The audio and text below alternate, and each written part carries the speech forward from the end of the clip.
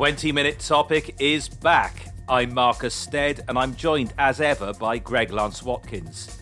In this edition, we're going to talk about devolution in Wales.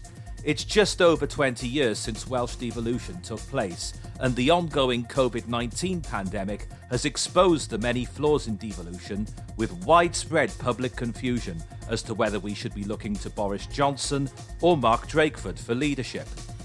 What you might not know is that Greg was one of the senior figures in the No campaign against the setting up of the Assembly in the referendum of 1997. In this podcast, we reflect on Wales's devolution journey. Greg tells us about his role in the 1997 campaign, including some shocking revelations about things that went on at key counts in that knife-edge vote. And we analyse the damage devolution has done to Wales over the last 20 years. This is going to be a fascinating discussion.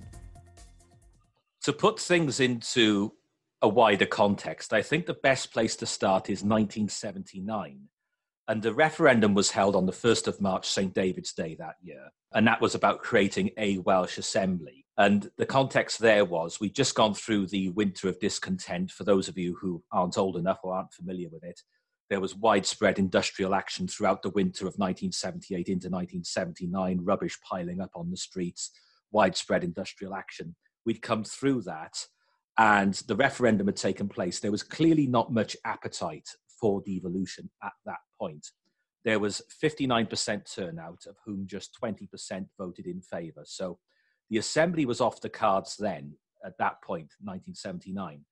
However, the election campaign of that period was interesting because it contextualised, if you like, what it is to be Welsh and what Welshness is all about. And the word cracach, whilst it may or may not have been used then, I'm not quite sure whether it was or not, the meaning behind it was used. Now, for those of you who don't know what cracach means, it's a reference to a middle-class, interconnected Welsh-speaking elite who dominate the Welsh arts, media, civil service and higher education sectors. And there was a concern that there was an elite. As I say, I'm not sure whether the word cracach was used, but there was a concern that there was an elite in Wales who would use the creation of an assembly as a power grab. And there were some examples used of that. Cracach are, as I say, very middle class, Welsh speaking, very often sympathetic to Welsh nationalism, or at least willing to ride on the coattails of Welsh nationalists. Glenys Kinnock, the wife of Neil Kinnock, the future Labour leader, gave an example of a time of a school in Anglesey where children had to ask to go to the toilet in Welsh, even though they were from English-speaking homes and spoke English primarily. Leo Absey, the well-known Labour MP of the time, he said that this would be used as a power grab for what he called Welsh language fanatics. And Neil Kinnock himself said, to quote Neil Kinnock, between the mid-16th century and the mid-18th century, Wales had practically no history at all. And even before that, it was the history of rural brigands who have been ennobled by being called princes. And I'm of the view, look, cards on the table, I am very proud to be Welsh. I don't speak Welsh, but when I go elsewhere in the world, I like telling people about the good things I consider about Wales and why I'm proud to be Welsh. But I like to keep my Welsh identity in context and in a great deal of perspective. I am Welsh and I am British. When Welsh nationalists talk about restoring Wales's independence, what do they actually mean? Because only once for a brief period more than 1,000 years ago was Wales an independent nation, and that was between 1055 and 1063 AD under the rule of Griffith ap Llywelyn. And aside from Griffith ap Llywelyn's 8-year reign, Wales has never been an independent nation, let alone one conquered by England, a narrative that we hear a lot from Welsh nationalists. The terrain of Wales made it very difficult to govern. North-south transport links remain very poor to this day. Internal rivalries meant that the term Wales really referred to a geographic entity rather than an independent nation.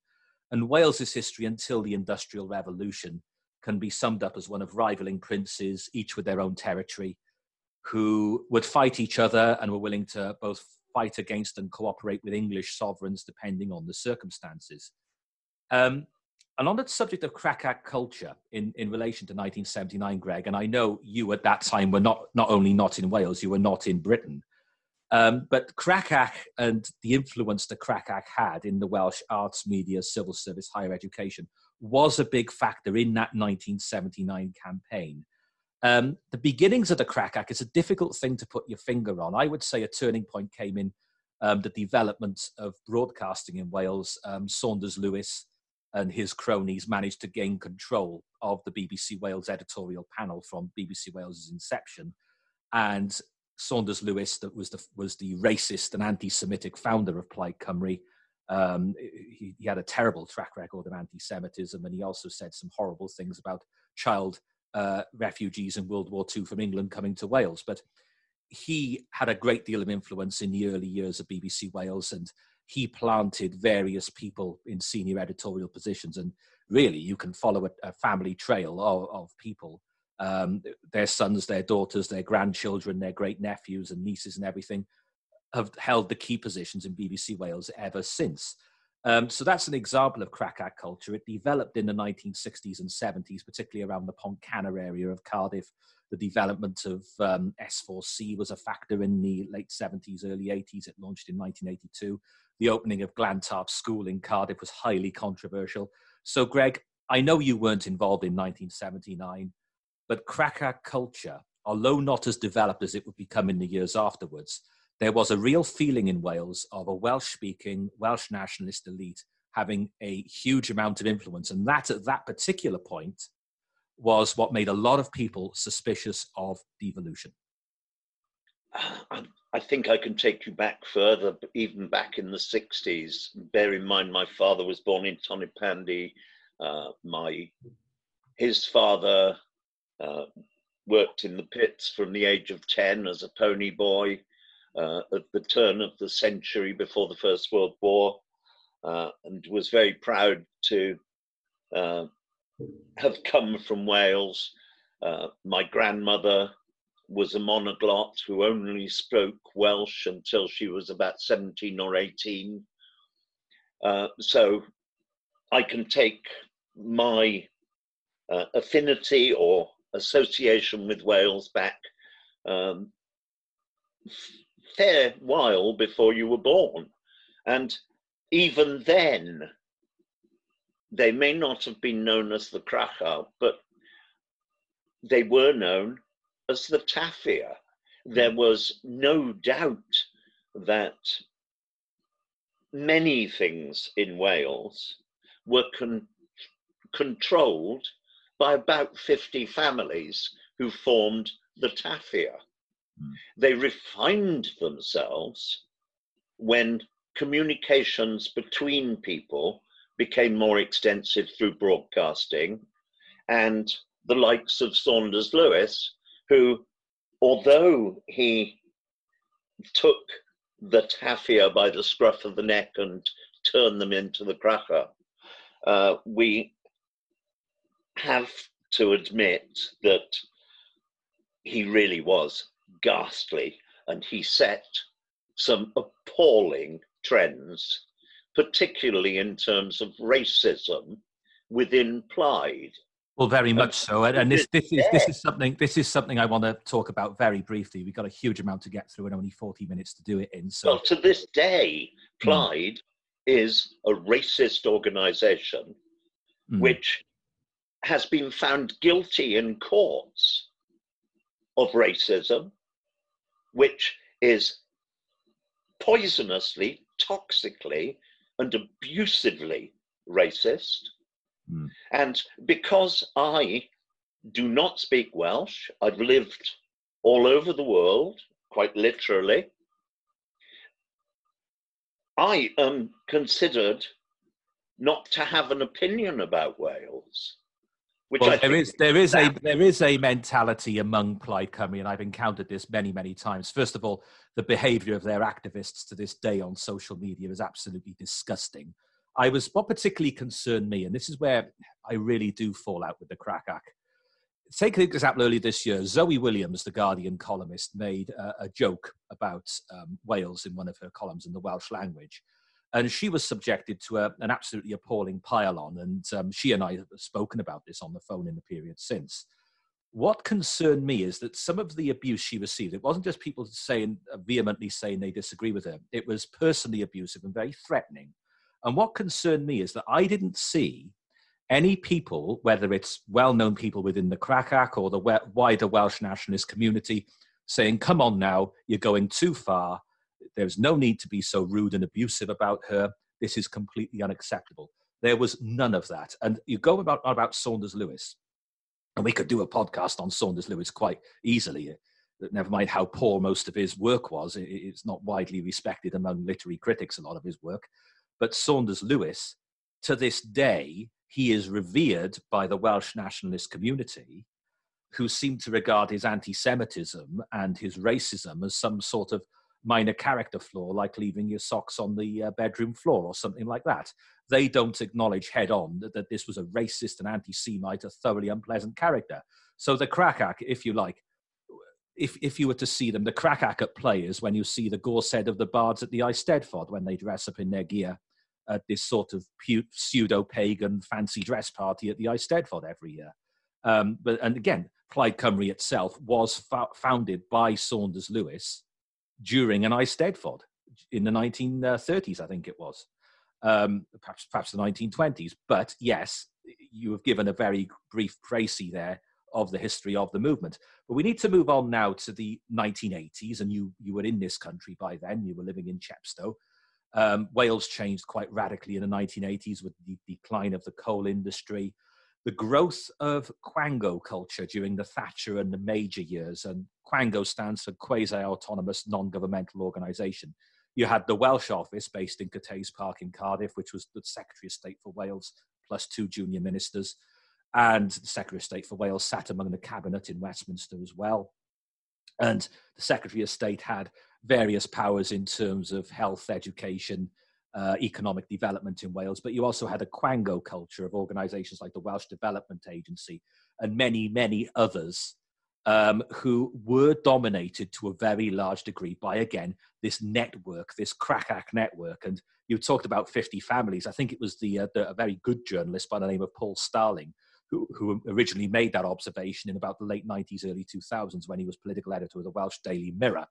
He said that Wales is governed by 50 families. And you could see among these Quangos and among the Welsh Office Civil Service, Crackach influence. And at the height of not just Thatcherism, but into the Major years when David Hunt and then John Redwood was Welsh Secretary, at the height of that, the Welsh Language Act of 1993 was passed, which saw Welsh language use spread enormously in public life in Wales, and yet with a Conservative government and a mixture of what you could call wet Conservatives and Thatcherites holding the Welsh Office portfolio at various points in that time.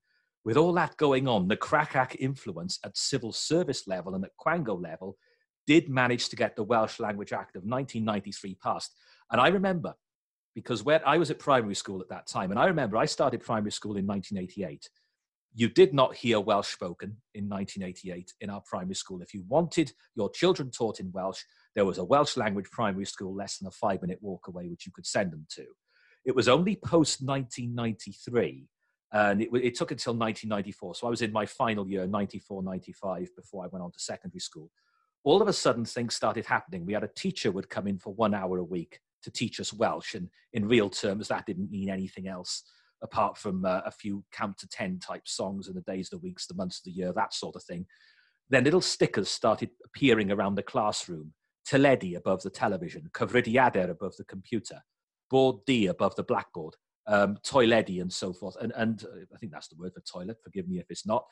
But you could see Welsh language influence starting to creep in schools, and that has extended in the years since. And that, bearing in mind we still had a Conservative government and no devolution at that point, was a symptom of Crackach influence in Wales at that time. Crackach influence has far outweighed interest on the part of the peoples who live in the region that is known as Wales. The actual facts when it comes to the language, for instance, there is a great disparity between the Wales of West Wales, the Welsh language of North Wales, the Welsh language of South Wales, and Carmarthen Welsh. Which one is actually Welsh? Well, there's a great deal of internal snobbery, particularly at the Eisteddfod, between which one is actually Welsh. And I gather a friend of mine, a well-known broadcaster who's got family in North Wales, who and his family can speak Welsh, they say that they don't really understand what they hear on S4C because it bears no relation to the version of Welsh that they speak. And another very well-known Welsh language broadcaster who I have actually spoken to for a few years, but he's rather scathing of the snobby culture within it.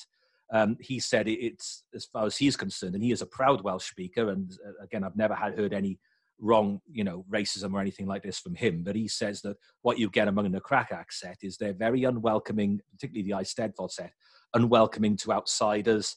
If you don't speak Welsh as though you're on the Eisteddfod stage, they don't want to know you. So there's a lot of you are right, there's a lot of internal rivalry. And I'll say this about Crackach based on my own experience of years working in the media.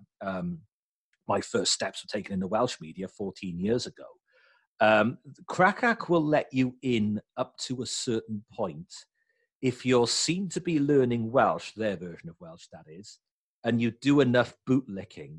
But it does have its limits. You mustn't be seen to be threatening their dominance in any way. And if you are, they become very aggressive, very personal. And to use another Paul Starlingism, they tell vague lies about you to try and smear your name.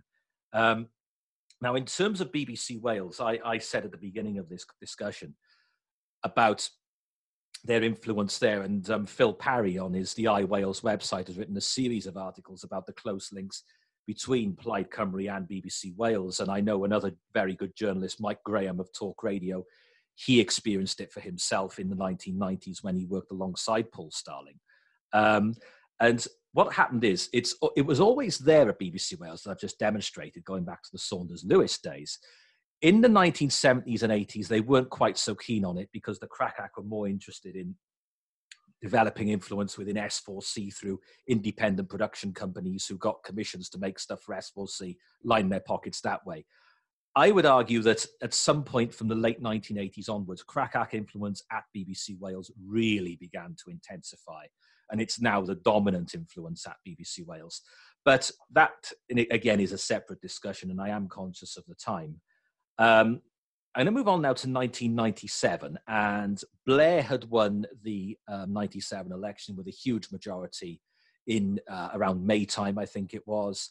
We fast forward to getting devolution up and running was one of the priorities of the Blair government. Fast forward to late August, Princess Diana was killed in a car crash. A matter of weeks later, they had a referendum in Scotland, which passed reasonably comfortably. And it was the week after that, the Thursday after that, that the referendum was held in Wales. Now, that summer, you were heavily involved in the No campaign. I think we look at the senior figures. It was the banker, Sir Julian Hodge. It was yourself, and it was two people from the Labour side, Caris Pugh and Betty Bowen, both sadly no longer with us, as indeed Sir Julian Hodge is no longer with us. Tell me, first of all, very quickly, please, your influence in that campaign. How did you get involved in it? Mainly because I was vociferously opposed to the destruction of these United Kingdoms in the self-interest of this tiny and vaguely lunatic Krakow group who wanted to seize power in Wales and force all sorts of contrived Welshnesses on the people who were the inhabitants of Wales. When you think that the Welsh language, less than 5% of all of the people in the Welsh region have any kind of meaningful formal qualification in being able to speak Welsh. Yeah. But how did you end up in that position? Because obviously you must have known Julian Hodge. I know he was close to people like Jim Callaghan historically, and I can understand how Caris Pugh and Betty Bowen got involved. Why was Julian Hodge, who was bankrolling to a large extent the No campaign, why was he keen to get you on board? Why was he keen to make you such a pivotal figure? Well, with devolution, I came out with the concept because my business at the time was in Chepstow, which is Monmouthshire. And Monmouthshire is not a part of Wales and never has been. It has always been portrayed as England, Northern Ireland, Scotland, Wales, Monmouthshire, and the district of Berwick-on-Tweed. And as a way of showing just how disunited Wales was, having never really been a nation in its entire history, merely that one brigand seized control by killing off his opposition for an 8-year period 1,000 years ago, does not make a nation. It has been part of these United Kingdoms for a very long time. Yeah. So why did Julian Hodge want you involved? Well, he heard that I had come forward and I had said that we should have an independent Monmouthshire. If Wales was going to devolve, since Monmouthshire was still at war with Germany, we should have our own passport and we should be independent.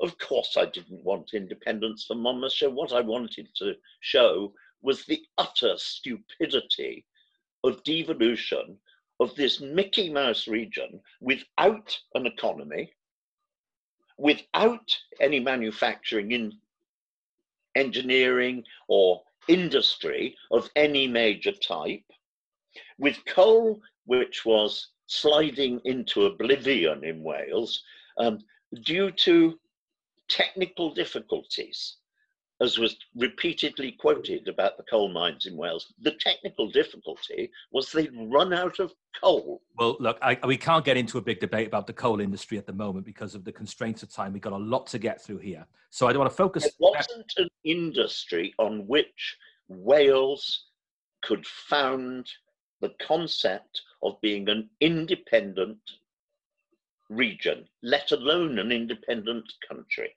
Right. Now, it didn't have commerce, it didn't have industry, it didn't have any major employers, and it was lunacy to take the people down this blind alley and destroy the future for their children.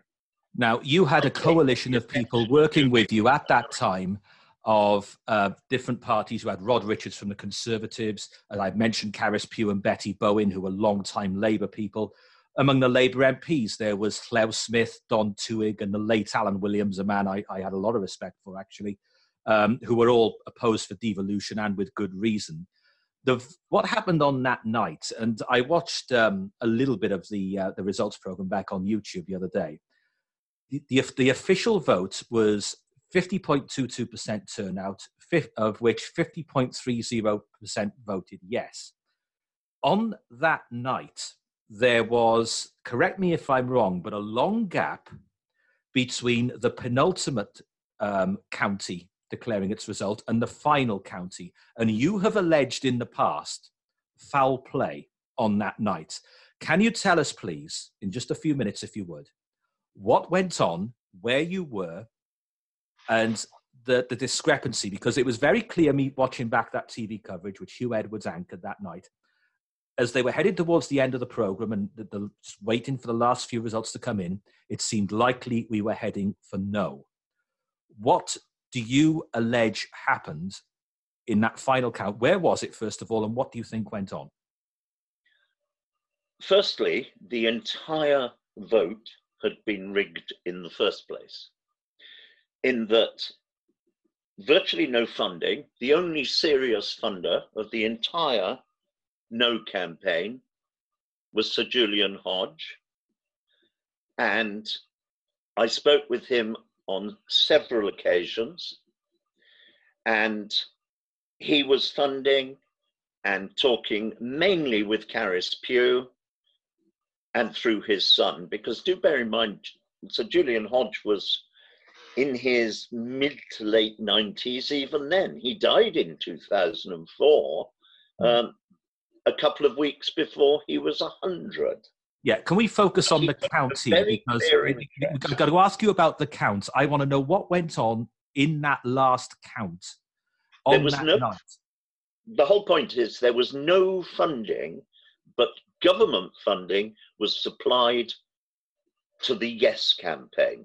So also was a huge tranche of money, which apparently, or should I say allegedly, was not approved by the union by Derek Gregory, who funded a great deal of add-on to gain votes for the Yes campaign.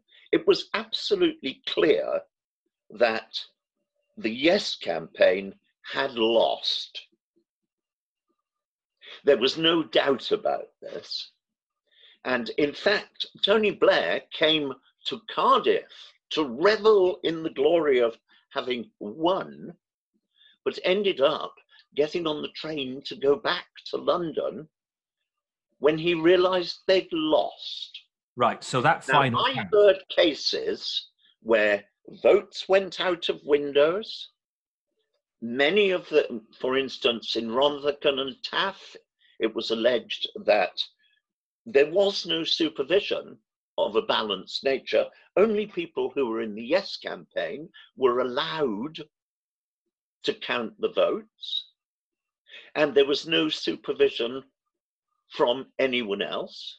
During the day of the vote, once the count started, the Labour Party went to the adjudicator 8 times to have the rules on counting spoilt votes changed. And it was changed 8 times to suit the Yes campaign. The votes at Rothercombe and Taff, allegedly, a tranche of no votes were removed and taken out through a toilet window and disposed of. I had phone calls from North Wales of similar issues. And as you said yourself, it was fairly obvious that the no vote had won. There was a long delay, and 2 boxes of votes that had been overlooked were brought in to, as I recall, Carmarthen for counting. These 2 boxes, I am told, you could hardly fit another ballot paper into, and there was hardly any no votes amongst them. It did look as if they were manufactured votes. And this is what went on that night. And this is what went on that night. And this is a sign, I think, of Crackach influence in all spheres of public life in Wales. We tried to have a recount, but with absolutely no balance and no adjudication, it was denied. Yeah, and you can guess why. The majority because we know what goes on in Wales with whoever the adjudicators were, whoever was in charge will be part of the same dinner party circuit, will have known so-and-so from school, will have been so-and-so's nephew, will have been so-and-so's godfather. It all links together. So the Assembly came into being then in 1999. We know about Ron Davis, Alan Michael, Rhodri Morgan, Carwyn Jones, Mark Drakeford. Turnout at Assembly elections has never exceeded 46%.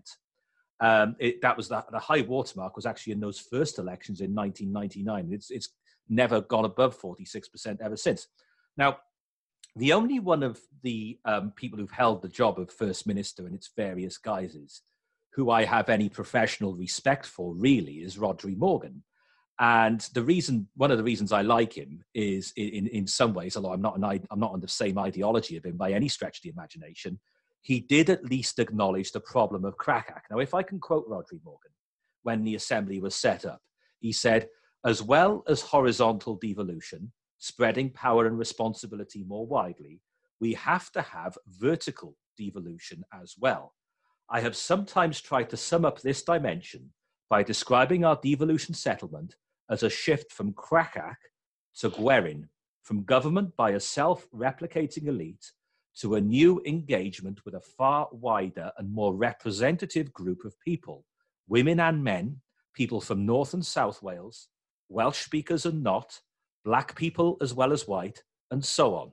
Now, Rhodri Morgan, when he said that, accurately described Wales, the Wales I live in, which is all of those things.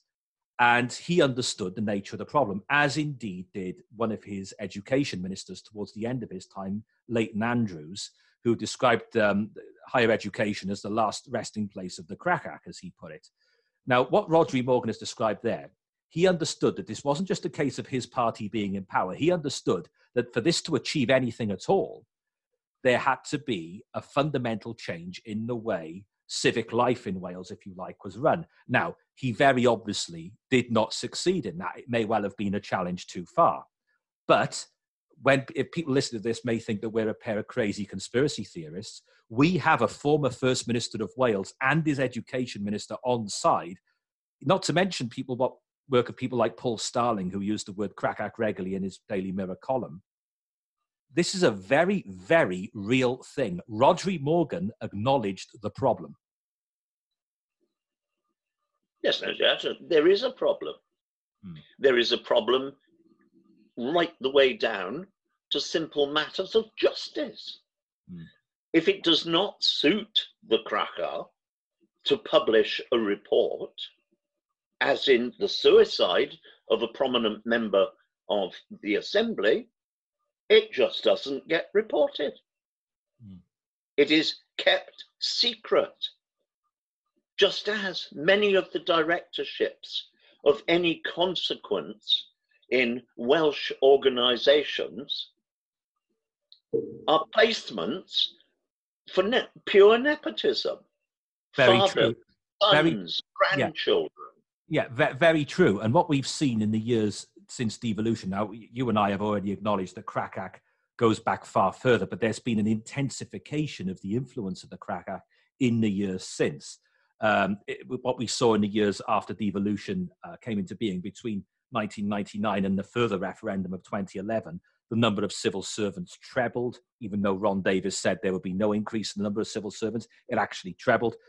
What I've seen as a Cardiffian who left Cardiff for a few years in the early 2000s and then came back in the mid-2000s, there is now what I would call a cowed culture in Cardiff, in that so many people, particularly those with university-level education, are reliant on the Assembly for their income, either as direct employees or as people who work for charities or third sector bodies that are dependent on the Assembly and the Welsh Government for their income and are therefore highly unlikely to speak out against it in any meaningful way. So we fast forward the story to 2011, and there was a referendum in 2011 of giving the Assembly primary law-making powers in the 20 devolved areas, the 20 policy areas that are devolved. Yes, the yes side won with 63.49% of the vote, but that was on a lousy turnout of below 36%. Rachel Banner led that campaign very well. She and her mother, Diane Banner, late mother Diane Banner, ran that very well, but they were up against the entire Welsh establishment in all sorts of ways. And we were told at that point that this was a tidying up exercise and it was the end game. However, in the years since, we have seen income tax powers become devolved. We've seen the name of the institution change. A few weeks ago, it was renamed the Welsh Parliament. I don't recall the people of Wales being consulted on that. We have seen things like, for example, in no political party manifesto in the last set of Assembly elections, was there any proposal whatsoever for road signs to be replaced so that it's Welsh first, English underneath. That happened. That came about as a result of a report written by civil servants with the influence of third sector bodies. Next thing you know, it's official government policy. So whilst it does seem as though there's limited competition, if you like, between Welsh Labour and Plaid Cymru in particular, the extent to which other parties, including the Welsh Conservatives, have been bought is a matter of opinion.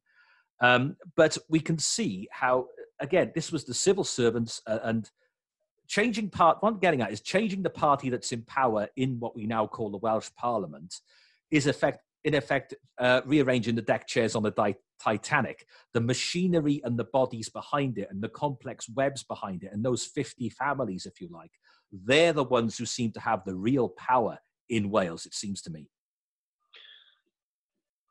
Mark, could I draw your attention to just how toxic living in Wales is?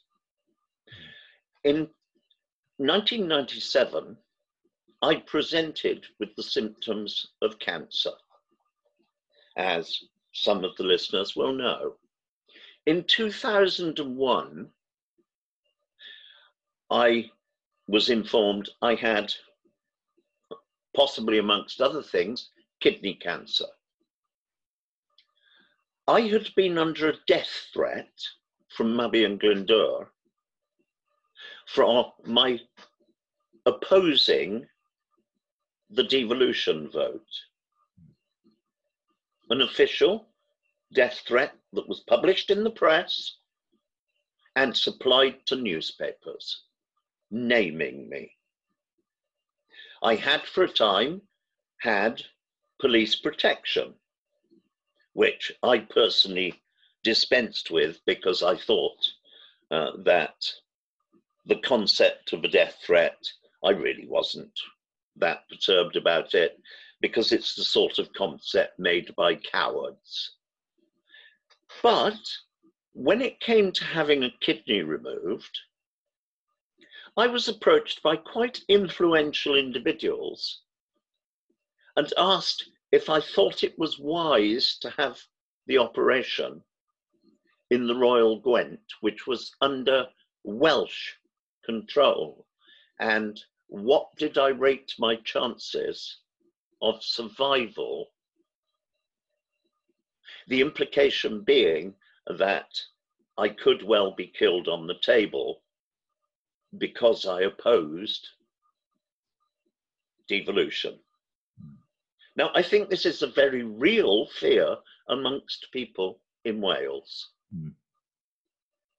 It may be an extreme fear. It may not be the truth, but that people can actually believe this gives an indication of just how toxic Welsh politics has become.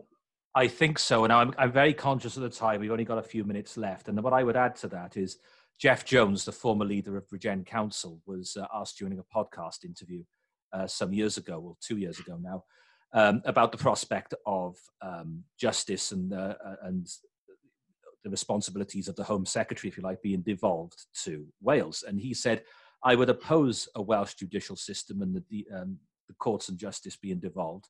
Simple reason, there are too many people who know each other in Wales. And that was Jeff Jones's way of referring to crack culture. Now, there is no doubt that you won't get justice in Wales. Yeah, too many people know each other. And in conclusion, then, we're recording this during the COVID-19 pandemic, and we've seen in various ways that the shortcomings of devolution have come to the forefront in ways in the last few months, in ways that we haven't seen over its 20-year history. I think in particular of Matt Hancock's NHS volunteer scheme, where he gave the 5 p.m. press briefing one day. He said, if you want to volunteer be an NHS volunteer, go to this website. They'll get in touch with you and you'll be working within the NHS very, very quickly. If you typed in a Welsh postcode upon going to the website he gave, you were told to contact your local council in Wales because you were told it was a devolved matter. Then Vaughan Gething, the Welsh Health Minister, said, contact your local council. And it was a much more muddled scheme, whereas in England, Matt Hancock got more than double the number of volunteers he wanted. I think he ended up with 250,000 volunteers for the English NHS. We've seen various examples like the supermarket priority delivery list. The Welsh government was very slow off the mark on that. We've seen in the last couple of weeks, Welsh government ministers not understanding their own rules on the lockdown. And Mark Drakeford very clearly last week didn't understand that he shouldn't have been cycling through an open park to his allotment. And he was also saying people were meeting up. He was saying it was fine for people to meet up with non-members of their household as long as they socially distance, whereas in fact the civil servants then had to put out an urgent clarification. No, that wasn't the case.